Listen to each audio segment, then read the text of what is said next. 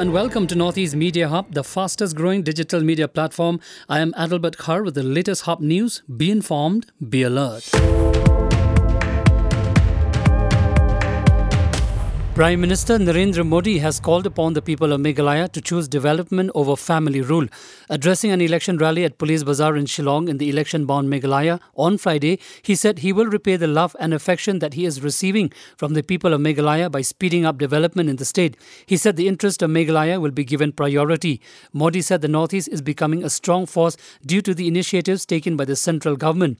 Earlier, the Prime Minister paid floral tributes to Meghalaya's freedom fighters at State Central Library and then carried out a roadshow heading to Police Bazaar.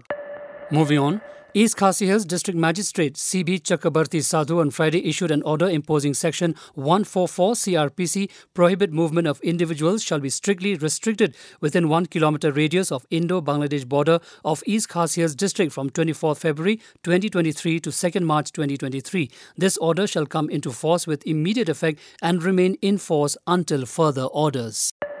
Tumi Gangak, Under Secretary of the Arunachal Pradesh Public Service Commission APPSC, was found dead on Friday. APPSC Under Secretary Tumi Gangak, who served as Assistant Controller of Examination, was under suspension over his alleged involvement in the APPSC question paper leak scam.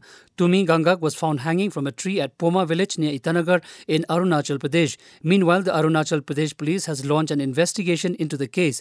Notably, Tumi Gangak was summoned by the Central Bureau of Investigation in connection with his alleged involvement in the APPSC question paper leak scam in Arunachal Pradesh.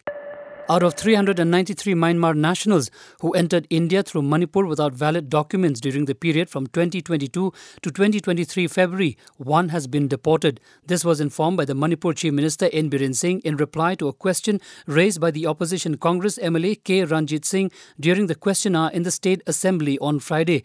The Manipur Chief Minister, who also holds the home portfolio, said a total of 105 Myanmar nationals, including women and children, who illegally entered India via Manipur in groups are being given shelters at a detention centre inside Sajiwa Jail in Imphal West District. 107 Myanmar nationals are also in judicial custody at different jails in Sajiwa and Tengnopal, while 180 Myanmar nationals were released on bail. Thank you for listening to Hub Podcast. For latest news and updates, follow us on www.hubnetwork.in. Download Hub News app in your mobile from Google Play Store and Apple App Store. For promotion and publicity, write to us at info@hubnetwork.in. Thank you. Kublesh Shibon, Mitela.